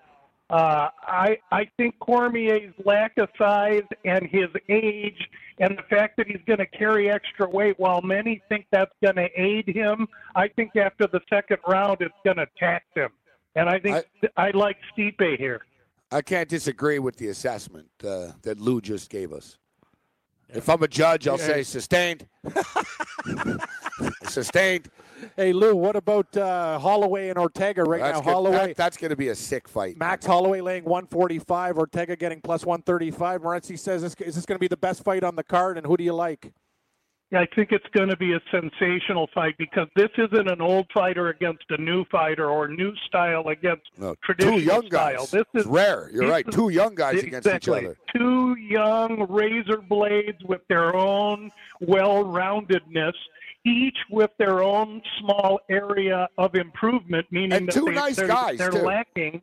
Two nice guys too. That you don't need to They don't have to get stupid, and they don't have to get stupid. No shenanigans, just fight. Yeah, it won't be stupid stuff being said, and people will still be excited about the fight. And they're different style of fighters as well, Lou. I have really strong feelings on this fight, but I want to wait until next week until we talk about them. But I've really been working this fight hard. Anthony Pettis, Michael Chiesa comes back. So this fight was the one that was supposed to happen before Conor McGregor. Oh, yeah, the bus incident. Yes. Which poor Rose says she's going to see psychiatrist. Yeah, due to the incident. Yeah, you'd be rattled too. Yeah, just sue him instead of the psychiatrist. Yeah. Conor should be paying for all of that. I think the visit to the doctor is the underlying proof that this lawsuit needs in order to rate Conor at its greatest potential. Great point, Lou. You got to go see get the doctor's note first, then pursue with the lawsuit. That's the way to do it. Yeah, because you can actually state. Yes, I was. Yeah, I saw. Well, if you're interested in maxing the guy, and the guy's got plenty of money, so if you're going to be a businessman about it, be a businessman. Or in this case, businesswoman. yes, Lou. Lou, Gamblu. We love you, Lou. Thanks, Lou. Thanks, guys. Lou from Gamblu.com. Game Time Decisions. Beavers twice. Red Heat and Rage. Yeah, I want to take the Hawks. I think we should listen to Lou.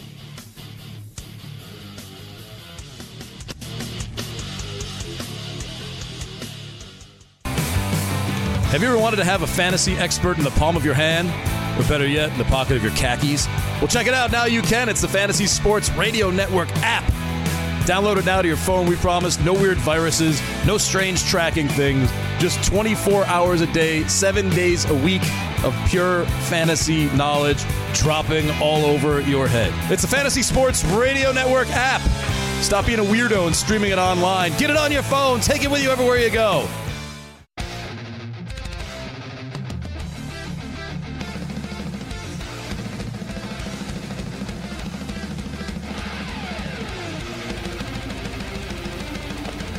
All right, the strangeness. Yesterday we talked about the body that was found in Janoris Jenkins' basement. Jenkins was out of state at the time, so clearly not a suspect of anything. Was it his buddy's house? Well, you never know. He bought the house from his buddy, correct? I thought that's what... And the body came with the place? Yeah, the body came with the place, apparently. Here's another bizarre story. Cobb County Police announced that a body had been found on Tuesday afternoon inside a freezer at SunTrust Park, home of the Atlanta Braves. The body was that of an outside contractor. A co-worker of the deceased made the discovery. When asked if foul play was suspected, there's still an active investigation, unable to speculate. I'm going to tell you something. So I don't know exactly what's happening. We don't know all the facts, but I will tell you this. Someone push him, lock him and leave him in there? This is kind of where I'm going, Gabe. I worked in a lot of kitchens in my life, more like 20 restaurants. There was a time there, I remember overnight, a guy, they were partying and getting drunk. They locked one of the cooks in the freezer. Even went out and partied and stuff like that, and eventually found his way out. But there have been cases where sometimes you can't break your way out of those walk-in freezers. The way they've closed, they lock. Yeah, but I don't understand why they don't make these doors where you can get outside. That's what I'm saying. There's got to be an emergency way out. Oh shit, we're locked in. We're going to die. No, but people have that. That's the craziest thing. I don't know because of what kind of ventilation you need with product or whatever. But this is a strange story. How the hell does a guy end up in a freezer inside of a baseball stadium in the middle of the afternoon and no one's around to know that he's there? And he's a contractor. How long was he there for? He's not a food guy either. He's not walking in with the dogs or the burgers or whatever into the walk-in with the stock, right? They said he was a contractor, which is totally different. Man, you're right. That's a weird story, man. I don't know what to tell you. I watch a lot of murder mysteries and stuff, but that's off the charts. All these things come in freeze, too. Yeah, they do. So there was Jenkins, now the Braves. What's next? Where's the next corpse going to turn up? Maybe at Skydome.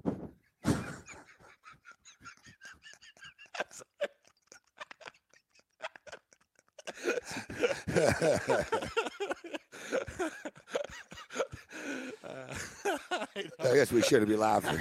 I'm just trying to lighten the mood. You gotta love our style. Huh?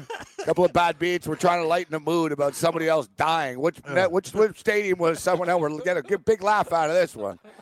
Yeah, we're not. Our condolences to the family of the poor guy. We're not making light of this. No, we're not making light of that situation. We're just cracking jokes about other stuff. Gotta have it. Yeah, you gotta have a sense of humor. Exactly. About these No, it's not. Yeah, it's nothing to do with that. We're just trying to keep loose. Like it's been one of those days, you know. But I don't know what to tell you.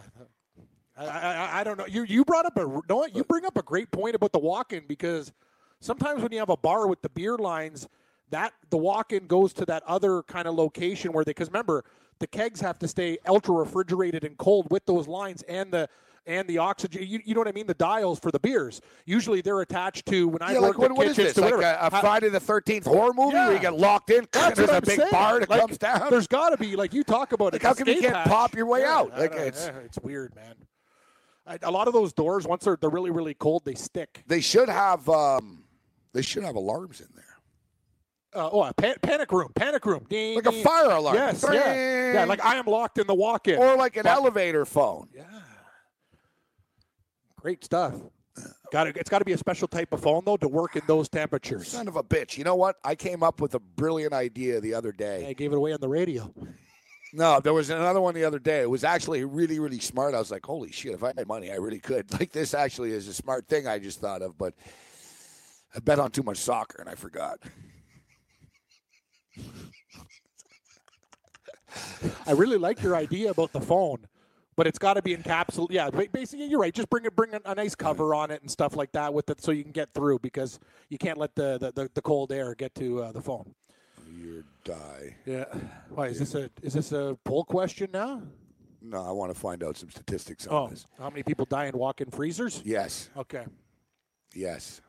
I think it's going to be more than what you think. Like, you're probably going to think maybe like a 1 or 2, and it's going to be more than that. This is unbelievable. A woman died in Atlanta recently getting trapped in a hotel freezer. What the hell's going on in Atlanta? A hotel freezer? In the back. Yeah, you said it. Like, this is Chicago nuts. freezer death and accident coroner rules. 19-year-old woman dies in hotel freezer. Are they in the hotel freezers? Walk-ins. Westin Peachtree Plaza. That sounds like an expensive hotel, too. The Westin Peachtrees are good. They're expensive. I go to the Peachtree in the Falls for gambling. They're not cheap. Those hotels are good. $250, $300, like, they're expensive. That's not your Scottish Inn, like the $39.95 or rent by the hour type of room that Hanger went to. Similar situation, like I'm seeing here a lot of people die in fridges. So like kids and stuff. Like, but the magnets on the fridge, like they really lock in and stuff, huh? Yep, big time. Think about it. Well, if you have to keep all those products absolutely, like, there can't be any air contamination that gets to them and things like that. So you have to be really, really careful. But I'm with you. I think most of the time they would have escape routes. This is interesting. But what I'm why can't a freezer door be open from the inside? I understand the manufacturers are required to make some kind of latch that will allow it to be opened, but most people don't know where that latch is. So is there a little latch? Yeah, there's got to be. Well, when you open up the lock-in freezer, remember the old fridges that they go down with, like, basically like it's a handle? From inside, that is not the same thing that you use to get out. Could be a little switch, something a lot smaller. Like, you understand, it's not just staring you in the face saying, here's the handle. Like, you know what I mean, to get back and to push out. It's different than the one going in, Gabe. That's the crazy thing. Wow, man, we're really getting to the bottom of things here. Like this. How to avoid getting locked into a freezer. Please tell me. Yeah, you want to know? No, I do. Badly. All right. This is a good idea. Make sure to invest in a safety release latch. Good point. Yeah, so in other words... So these other cheap ones were cheaply made. They didn't have a safety release latch? Well, in other words, I'll be suing the hell out of the Atlanta Braves in the stadium. It's 2018. Exactly. How does a Major League Baseball stadium freezer not have a safety latch? Great point. There's a lot of attorneys, too, down yonder way. Yeah, Michael Avenatti.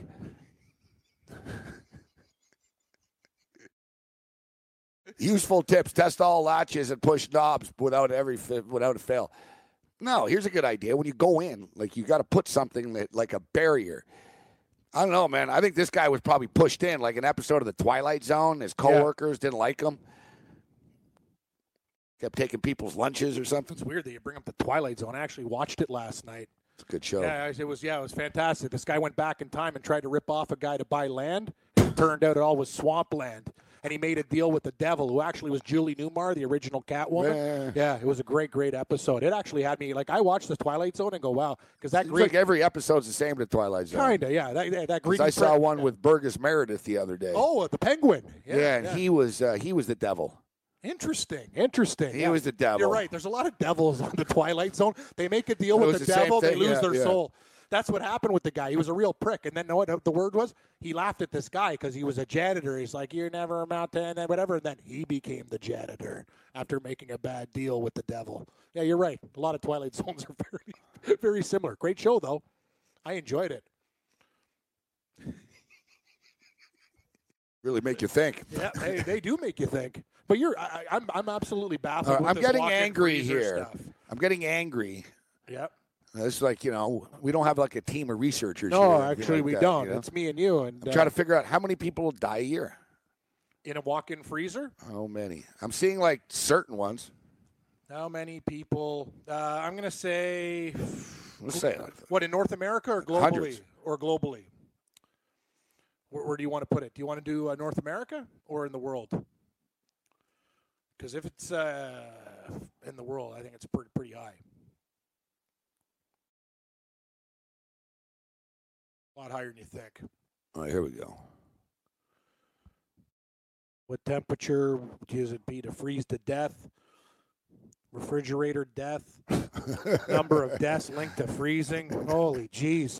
What if I accidentally ended up locked in a walk-in freezer? Yes. Wow, man.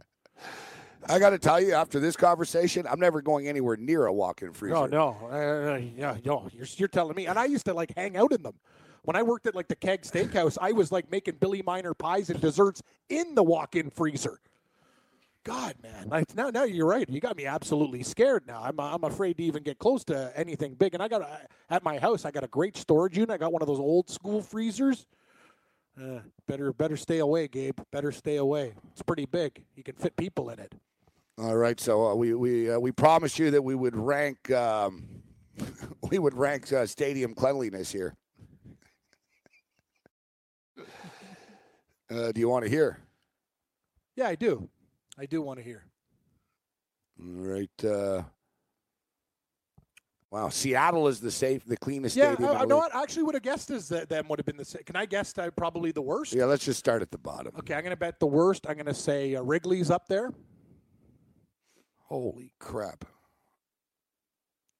The worst stadium in the league is the worst stadium in the league to go to a game in. Tampa Bay. 241 violations in 1 year. Wow. Critical violations, 105. With a staggering 105 critical violations in 2017, Tropicana Field brings up the rear. Two food entities, the catering kitchen and the stand outside section 303. So this is why we're gonna help people with this. I've read these studies, so like now you don't. Dude, I used to go to Dodger games and I used to enjoy the nachos until I read one of these things. And they were like, yeah, rat feces found around nacho stands. I was like, oh God. I was like, no. So Tampa Bay's number one? Tampa Bay, staggering 105 critical violations. Tropicana Field brings up the rear in the Major League Baseball rankings. I said Wrigley because it's old. Violations range from the observed presence of live insects to black mold accumulating inside an ice bin. An employee was observed handling hot dogs and cash without washing hands. Black mold. An ESPN report from several years ago found at every inspected stand at Tropicana at least one critical violation. So basically every stand in the place is contaminated. Oh, yeah, this one doesn't surprise me. Oakland. I was going to put Oakland probably around 4. I had them in the four like hole. like Oakland, Oakland's their old dirty stadium, man. Are you feeling comfortable eating like a burger from Oakland Stadium? I'll eat anything, but you're right. That's true. I'm asking the wrong person. Yeah, you are, but I understand exactly where you're going. 131 violations in Oakland Alameda County Stadium, home of the A's and Raiders. Critical violations 63. 49 different concession stands. Nearly every stand had at least one violation. Hey, I got an idea, Morency. One stand had 60% violations. I got an idea. Signs of rats, vermin, unsafe temperatures. Nobody washed their hands. A common violation for facilities not equipped with sanitation measurement. What about John Tapper? Stadium rescue. Well, this one. He does bar rescue. This one interesting. Fenway. Baltimore. Oh, Baltimore. Camden Yards. 26 worse. Ooh. 264 violations. Oakland, Baltimore, Tampa Bay. Baltimore, rampant rodent infestation. Oh, yeah. No hot water in the stadium. No hot water? No, so they can't wash things because there's no hot water. Oh, my God. You need hot water with the soap. Yeah, you're right, to get the bacteria out of there. Yeah, wow. so Baltimore's got a problem. You can't clean things with cold water. Why do you think dishwashers run hot? These stadiums look so nice from the outside, but they're traps. And as I stated, a stadium that looks beautiful from the outside that I used to go to, Dodger Stadium, 247 violations, 60 critical violations, almost 250 violation tally at Dodger Stadium. Nearly 1/4 were critical.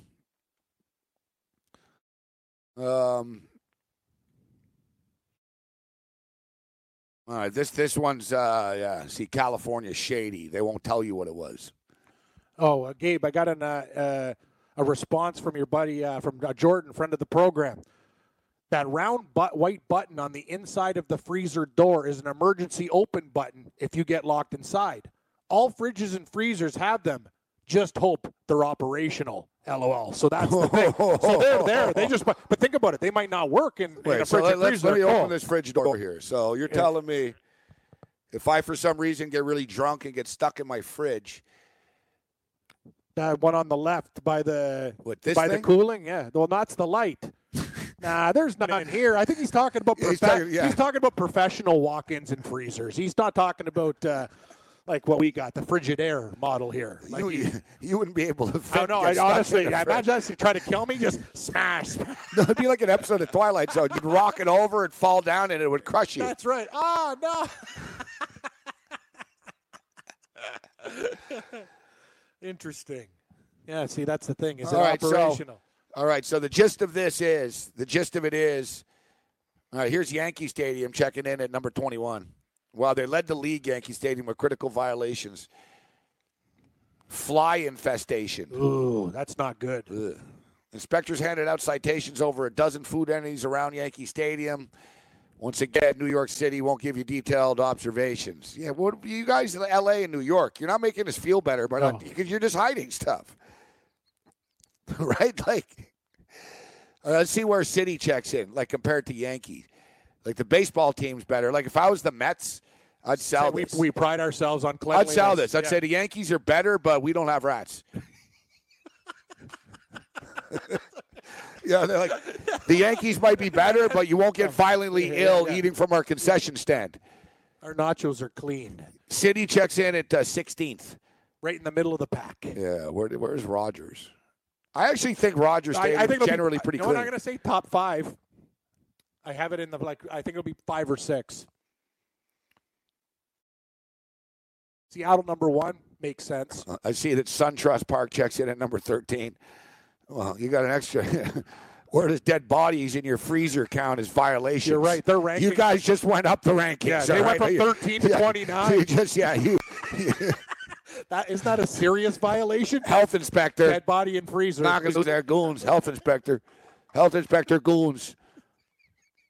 Yeah, Marlins Park. Get your crap together here, Jeter. All right. So what's the list of the top? I'm looking. Rogers Center checks in at number 7. I was going to say 5, but 7, not bad. Not bad. You know what? No vermin issues at the Rogers Center, which is nice. No, that's good. Their biggest issues is food temperatures. Yeah, the beers are too warm and too expensive. Get it together. Well, the Blue Jays actually do well with the inspections. St. Louis, Busch Stadium.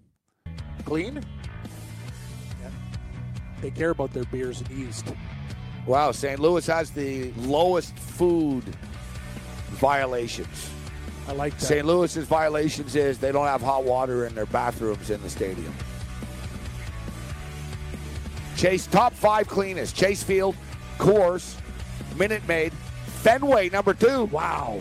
Safeco, number 1. No way Fenway's number 2. That's shocking. Place smells like piss.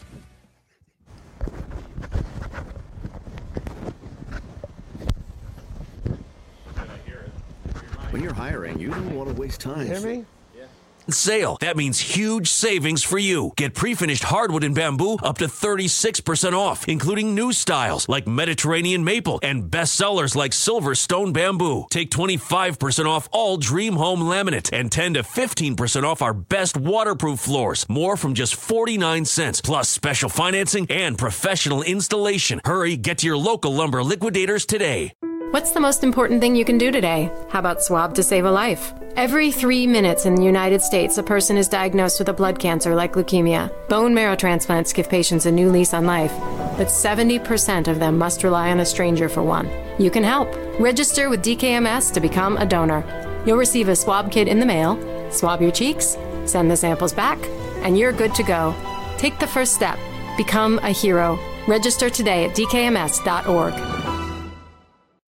Steiner Sports is the leading memorabilia provider for the New York Yankees, Rangers, Giants, Knicks, and the Brooklyn Nets. Featuring hundreds of items from your favorite athletes, Steiner Sports is your source for the best sports gifts.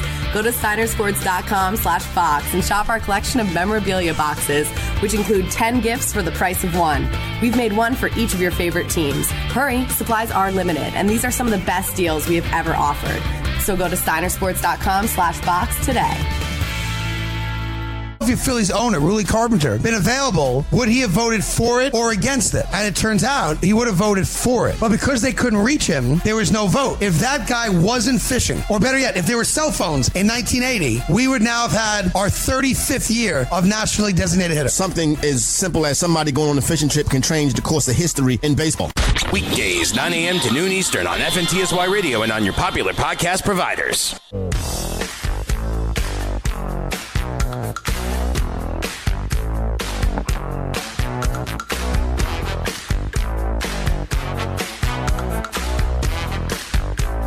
I want to follow up on this investigation in Atlanta and see if there's any foul play involved. Refrigeration death is death by suffocation in a refrigerator or similar appliance such as a freezer, because by design, such appliances are airtight when closed. A person trapped inside will have limited oxygen supply. They're death traps. They are. Like, I don't understand how these things are made like this. I don't get it. You should be able to kick it open. Yeah. The white button that might or might not work sounds pretty concerning. I don't like it. Well, fortunately for me, I don't have a meat locker to walk into. Yeah. Not going to be a problem, but after all this, the irony is I'll probably end up dying in a meat locker. Yeah, here's one. Okay, and we'll get off this topic. I said the old door latch. Remember I talk about those are in walk-ins. The old door latch refrigerators were death traps for children who would sometimes hide in them during hide-and-seek games. Remember watching movies in school warning us not to hide in the refrigerators. But don't worry, people. Modern refrigerators do not present this danger. Once inside, you could push your way out. That's what it says. All right. So we're good. Robert Littell, who you hear, of course, Black Sports Online. Comic books. Yeah. Robert Littell has some information. Janoris Jenkins' brother, William Jenkins. Breakdown of the charges against Janoris Jenkins' brother, William, after he allegedly strangled and killed a family friend in Jenkins' basement. Wow. So we've gotten to the bottom of this. His brother killed someone in the basement. I'm in shock. That's nuts. Yeah, crazy story. No way. His brother killed somebody in his basement, and the body's still there. Yeah, if you're going to kill someone, why you not get rid of the body? Why would you do it in a home of your brother who plays in the National Football League? Remember what I said last week? We're in the time of the year when crazy stuff will start to happen in the NFL. Yep, you said it. That's about as crazy as it gets. All right. The other crazy thing was that pitcher last night for Oregon State. I sort of knew the story. I remember the story because it was around the draft. He didn't get drafted, right? Yeah. There was a story about this kid, and when he was 15, I don't even really want to talk about it, to be honest. It's one of those deals that no one really knows about it because no one wants to talk about it. Yep. It's very disturbing. We'll just put it that way. It's very, very disturbing. And now, I guess Major League Baseball teams, they want no part of this guy. No, but they want to now. Really? No one to draft him, but because it looks bad. But because now, he's got skills and it's kind of blown over, they're like, we're going to take a chance on this guy? Yeah, it's being considered. Okay. Being considered. Same thing with the Montreal Canadiens. What's the dude's name? There's a Russian dude. He's on the LA Kings. He attacked his wife. Oh, the defenseman. Voitov, Slotov, I don't know, whatever. Wojtek Volsky? Yes, something. Whatever. Yeah. Whatever his name is. No, I'll figure it out. That's the guy with the injury. Yeah. I know you're talking So about. the Canadiens want to sign him. Really? Yeah. The Montreal Canadiens want to sign him, but they let PK Subban go because they didn't like his attitude. Yeah, they didn't like his attitude, but he donated $10 million for a hospital. PK Subban smiled too much, they thought. Yet you're going to take a guy that hits women. That makes a lot of sense. They're really on fire in Montreal, aren't they? They're really killing it up there with the Montreal Canadiens. You guys doing a bang up job there, Bergevin. That's so dumb. Detroit Tigers fired their pitching coach for insensitive comments made towards a team employee. Yeah, Slava Voinov, Gabe. Slava Voinov. Thank you. Thank you. I knew it was one of those names. Yeah, he's the guy. He's actually did 2 months of hard time. Like he went to the clink. It's a strange story. Pitching coach getting fired for saying, what did he say to someone? Obviously something pretty bad. Yeah. I don't know if I want to know. Actually. It's one of those. Yeah, I don't know if I want to know. Here's an interesting study here. Fanalytics from Emory University did a study as far as who are the most loyal sports fans. Most loyal sports fan in the National Football League, NFL teams. Loyal? Man, I would say Buffalo. Like me personally, and I know I'm a Bills fan, but the Bills are terrible. The Bills are an embarrassment. Like, I was just going to say something that wouldn't have been cool, actually. So what's another analogy? I'm trying to think, like, what's a good analogy like Buffalo? Like, tough times, a little bit beat down. No, the best. Down on your no, luck. no, I'm not talking about the city. I'm talking about the organized. The best way of putting it is they're losers. You know what I mean? Like the Buffalo Bills. Let's say the NFL is a family. Yeah. What, they're the New England Patriots are living in a nice house in the CEO. suburbs. The Buffalo Bills are your unemployed uncle who shows up for a while and sleeps on the couch and won't leave. Yeah, who gets government assistance. Yes. Yeah. He's getting a check. Like, unless the check shows up, he's in a lot of trouble. Then he takes the track to the OTB, wastes all the money in the check, and then he's back on your couch again. That type of highlight of the night, a couple of, maybe a bottle of Ricola and a couple of Genesee Lights. It sounds about there, yeah. Right, like the type of guy to bring a cooler into a bar. Yeah, like to me, exactly. Like the Bills, right? It's even though they're pretty loyal. Like they're not going away. Like I've been a Bills fan since 1977. Florio's a Bills fan. A lot of Bills fans out there. It actually angers me here to see the team that's defined as the most loyal fans because I don't really see it. The team's actually won before. Most loyal fan? That's a tough one. I was going to say Chicago Bears. All right. Who do you think the least loyal fan is? The least loyal fan in the NFL. Least loyal? Miami Dolphin. Rams. Oh, Rams. Yeah. You think about it, because look, Oh, the they Rams just moved there. Yeah, but the Rams weren't selling out in St. Louis. Yeah, Went to L.A. yeah. Dude, the stadium was empty That's all year. true. They That's got true. good at the end. They sort of, they caught on and sort of became trendy, and now this year it'll be trendy. Doesn't surprise me. The second least loyal, Chargers. Yep. Third least loyal, Jaguars. Newer team. Yeah, this isn't. What about Carolina then? This is a pile of crap, this study. Dude, they're saying that the 26 most loyal fans in the league are the Houston Texans. Houston Texan fans are freaking nuts. They live for the Houston Texans in that city. The Houston Texan fans are as incredibly loyal. Every game is sold out.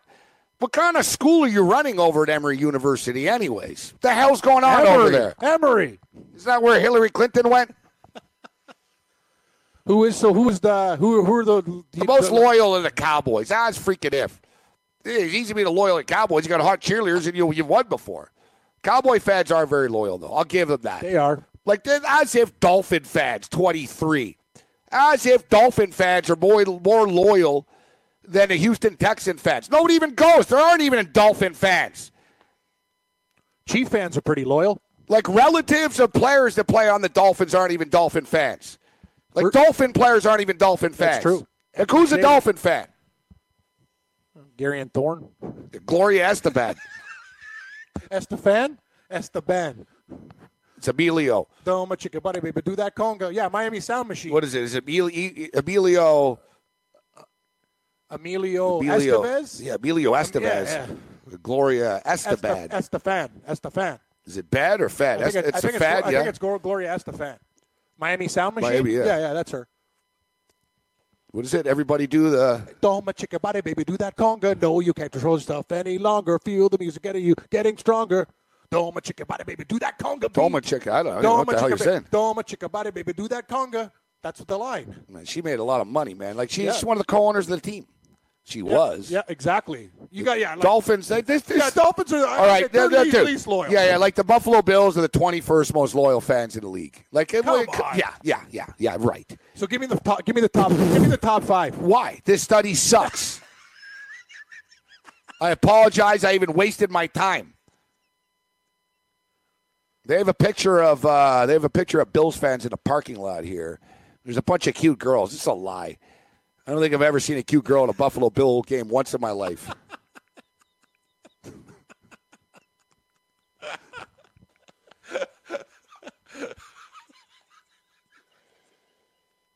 We going to go to a game this year? I know we're probably too beat down to do that bus tour again. That's rough. The old 8:00 in the morning, drinking all the time, going back. Things happen there, but I think we could make our way to a game.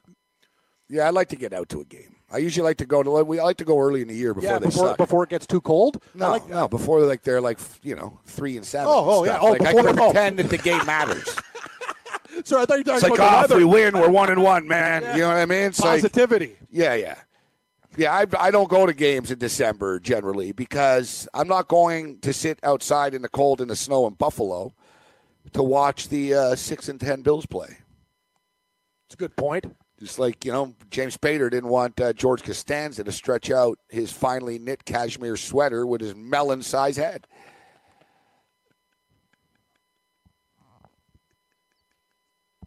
Seahawk fans, 7th most loyal. 7? Yeah, that makes sense. The Seahawk fans, the 7th most loyal fan for the last 7 years. For the last 7 years. Loyal since 2011. Don't throw me in that pile. I was with those guys. You jumped on the bandwagon with Marshawn Lynch and Russell Wilson. Never even heard of Jim Zorn. I got my John L. Williams jersey, baby. Come on now. Steve Largent. Yeah, Steve Largent, Daryl Turner, touchdown Tommy Kane. Kurt Warner. Cortez Kennedy. You know where Tommy Kane is right now? He's in jail. Yeah, that's where Tommy Kane is. I know. So is another former Seahawk. I think one of the Blades the Blades brothers got into trouble too. Benny and Brian. The Raiders 6th most loyal. I'll give the Raiders. Raiders fans are crazy, but they're loyal. Where's Bear fan? I think 7. Steeler fan is 4. Really? Yeah, their Steeler fans are pretty nuts. I know you don't like them. Yeah, no, some have been nicer to me. Did you know the Steelers in the city of Pittsburgh? They take. I find these polls interesting. This poll sucks, but I find like the better ones done interesting, like NFL city polls. And Pittsburgh is the city that gets the angriest about the team losing. Yes. Like there's more arrests, there's more domestic abuse, there's more like police complaints, there's more vandalism, there's more everything. Like when the Pittsburgh Steelers lose a game, the city of Pittsburgh's not a good place. Like the cops are busy. Oh, yeah, they're very busy. And I'm not saying like people are like running streets, but the frustration comes out, right? So I'm going to tell you, brothers might start fighting. Guys will fight in the parking lot. Domestic stuff might explode. That's sort of what they judge it by. Like the city of Pittsburgh gets the angriest. It's right. From general experience, the two meanest fans that I met, like when I was a Seahawk fan, and I worked at the oil refinery, and the guy came in, the Raiders fan, and he kneed me in the nuts. He told me, he goes, I don't watch Raiders games with anybody, but he invited me as a Seahawk fan. Raider fan and Seahawk fan, I think, when it comes, Raider fan and Steeler fan are the most violent, like angry, like guys at the bar that could really like start up problems. That's what I'm thinking. I agree with that, actually, from my experience. Steeler fan they get real bitter, man. They go nuts. Here's an interesting poll. This one's from NFL.com. It's the NFL pain rankings. Which team's fans in the NFL have gone through the worst? Like who's suffered the worst? Buffalo. Number 1 is Cleveland Browns. I was going to put Cleveland, Buffalo. I'll say Cleveland number 1. Yep. They've never been to a Super Bowl. Yep, Cleveland. You know what? They made it to the AFC Conference Championship games those years against Elway. Against Denver and Ernest Biner. And you had nightmares. Biner with the game that's known as the fumble. Yes. The fumble game. And, of course, you had John Elway and the drive. The drive and the fumble. The drive. And then, of course, Brian Sipe against the Raiders years ago when I was a kid. I was watching that game. I think it was in 1981. It was the year that 1980, the year that the Raiders beat the Eagles, Ron Jaworski and Vermeil in New Orleans in the Super Bowl. The Browns were good. Sam Rutigliano was the coach. Brian Sipe. Dude, all they needed was a field goal, Cam. This is such a Cleveland thing to do. All they needed was a field goal, and they would have beaten the Raiders. They threw a pass in the end zone. It was intercepted. Picked off. Oh, wow. Yeah. They called it the mistake by the lake. Mistake by the lake, the fumble, the drive. Yeah. All work against Cleveland. Yeah. That's Cleveland.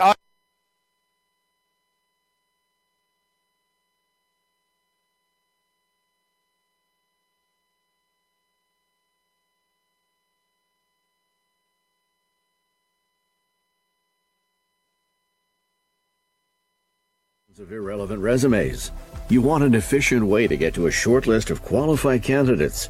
That's why you need Indeed.com. Post a job in minutes. Set up screener questions based on your job requirements. Then zero in on qualified candidates using an intuitive online dashboard. Discover why 3 million businesses use Indeed for hiring. Post a job today at Indeed.com/hire. Search for greatness. Search Indeed. It's Carton and Friends. Had the Philadelphia Phillies owner, Rudy Carpenter, been available, would he have voted for it or against it?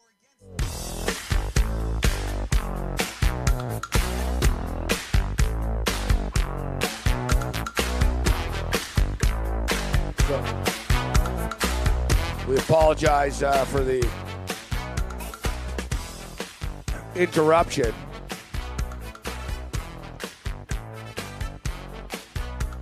So, as I was saying, the Browns, number 1. I don't have a problem with that. That's fair. New York Jets, number 2. They've had a lot of bad times. The Jets have had like this. I get it. If you're a Jet fan, unless you're old, but I have a hard time putting them number 2 just because they actually did win. They actually they did win a Super Bowl before. They did. As big pooches too. Yeah, so, I get shocking it. underdogs. I get it. I'm not staying in New York Jets. I'm not saying the New York Jets fans haven't suffered. We'll continue the pain rankings on the other side. Where does your team rank in NFL pain rankings?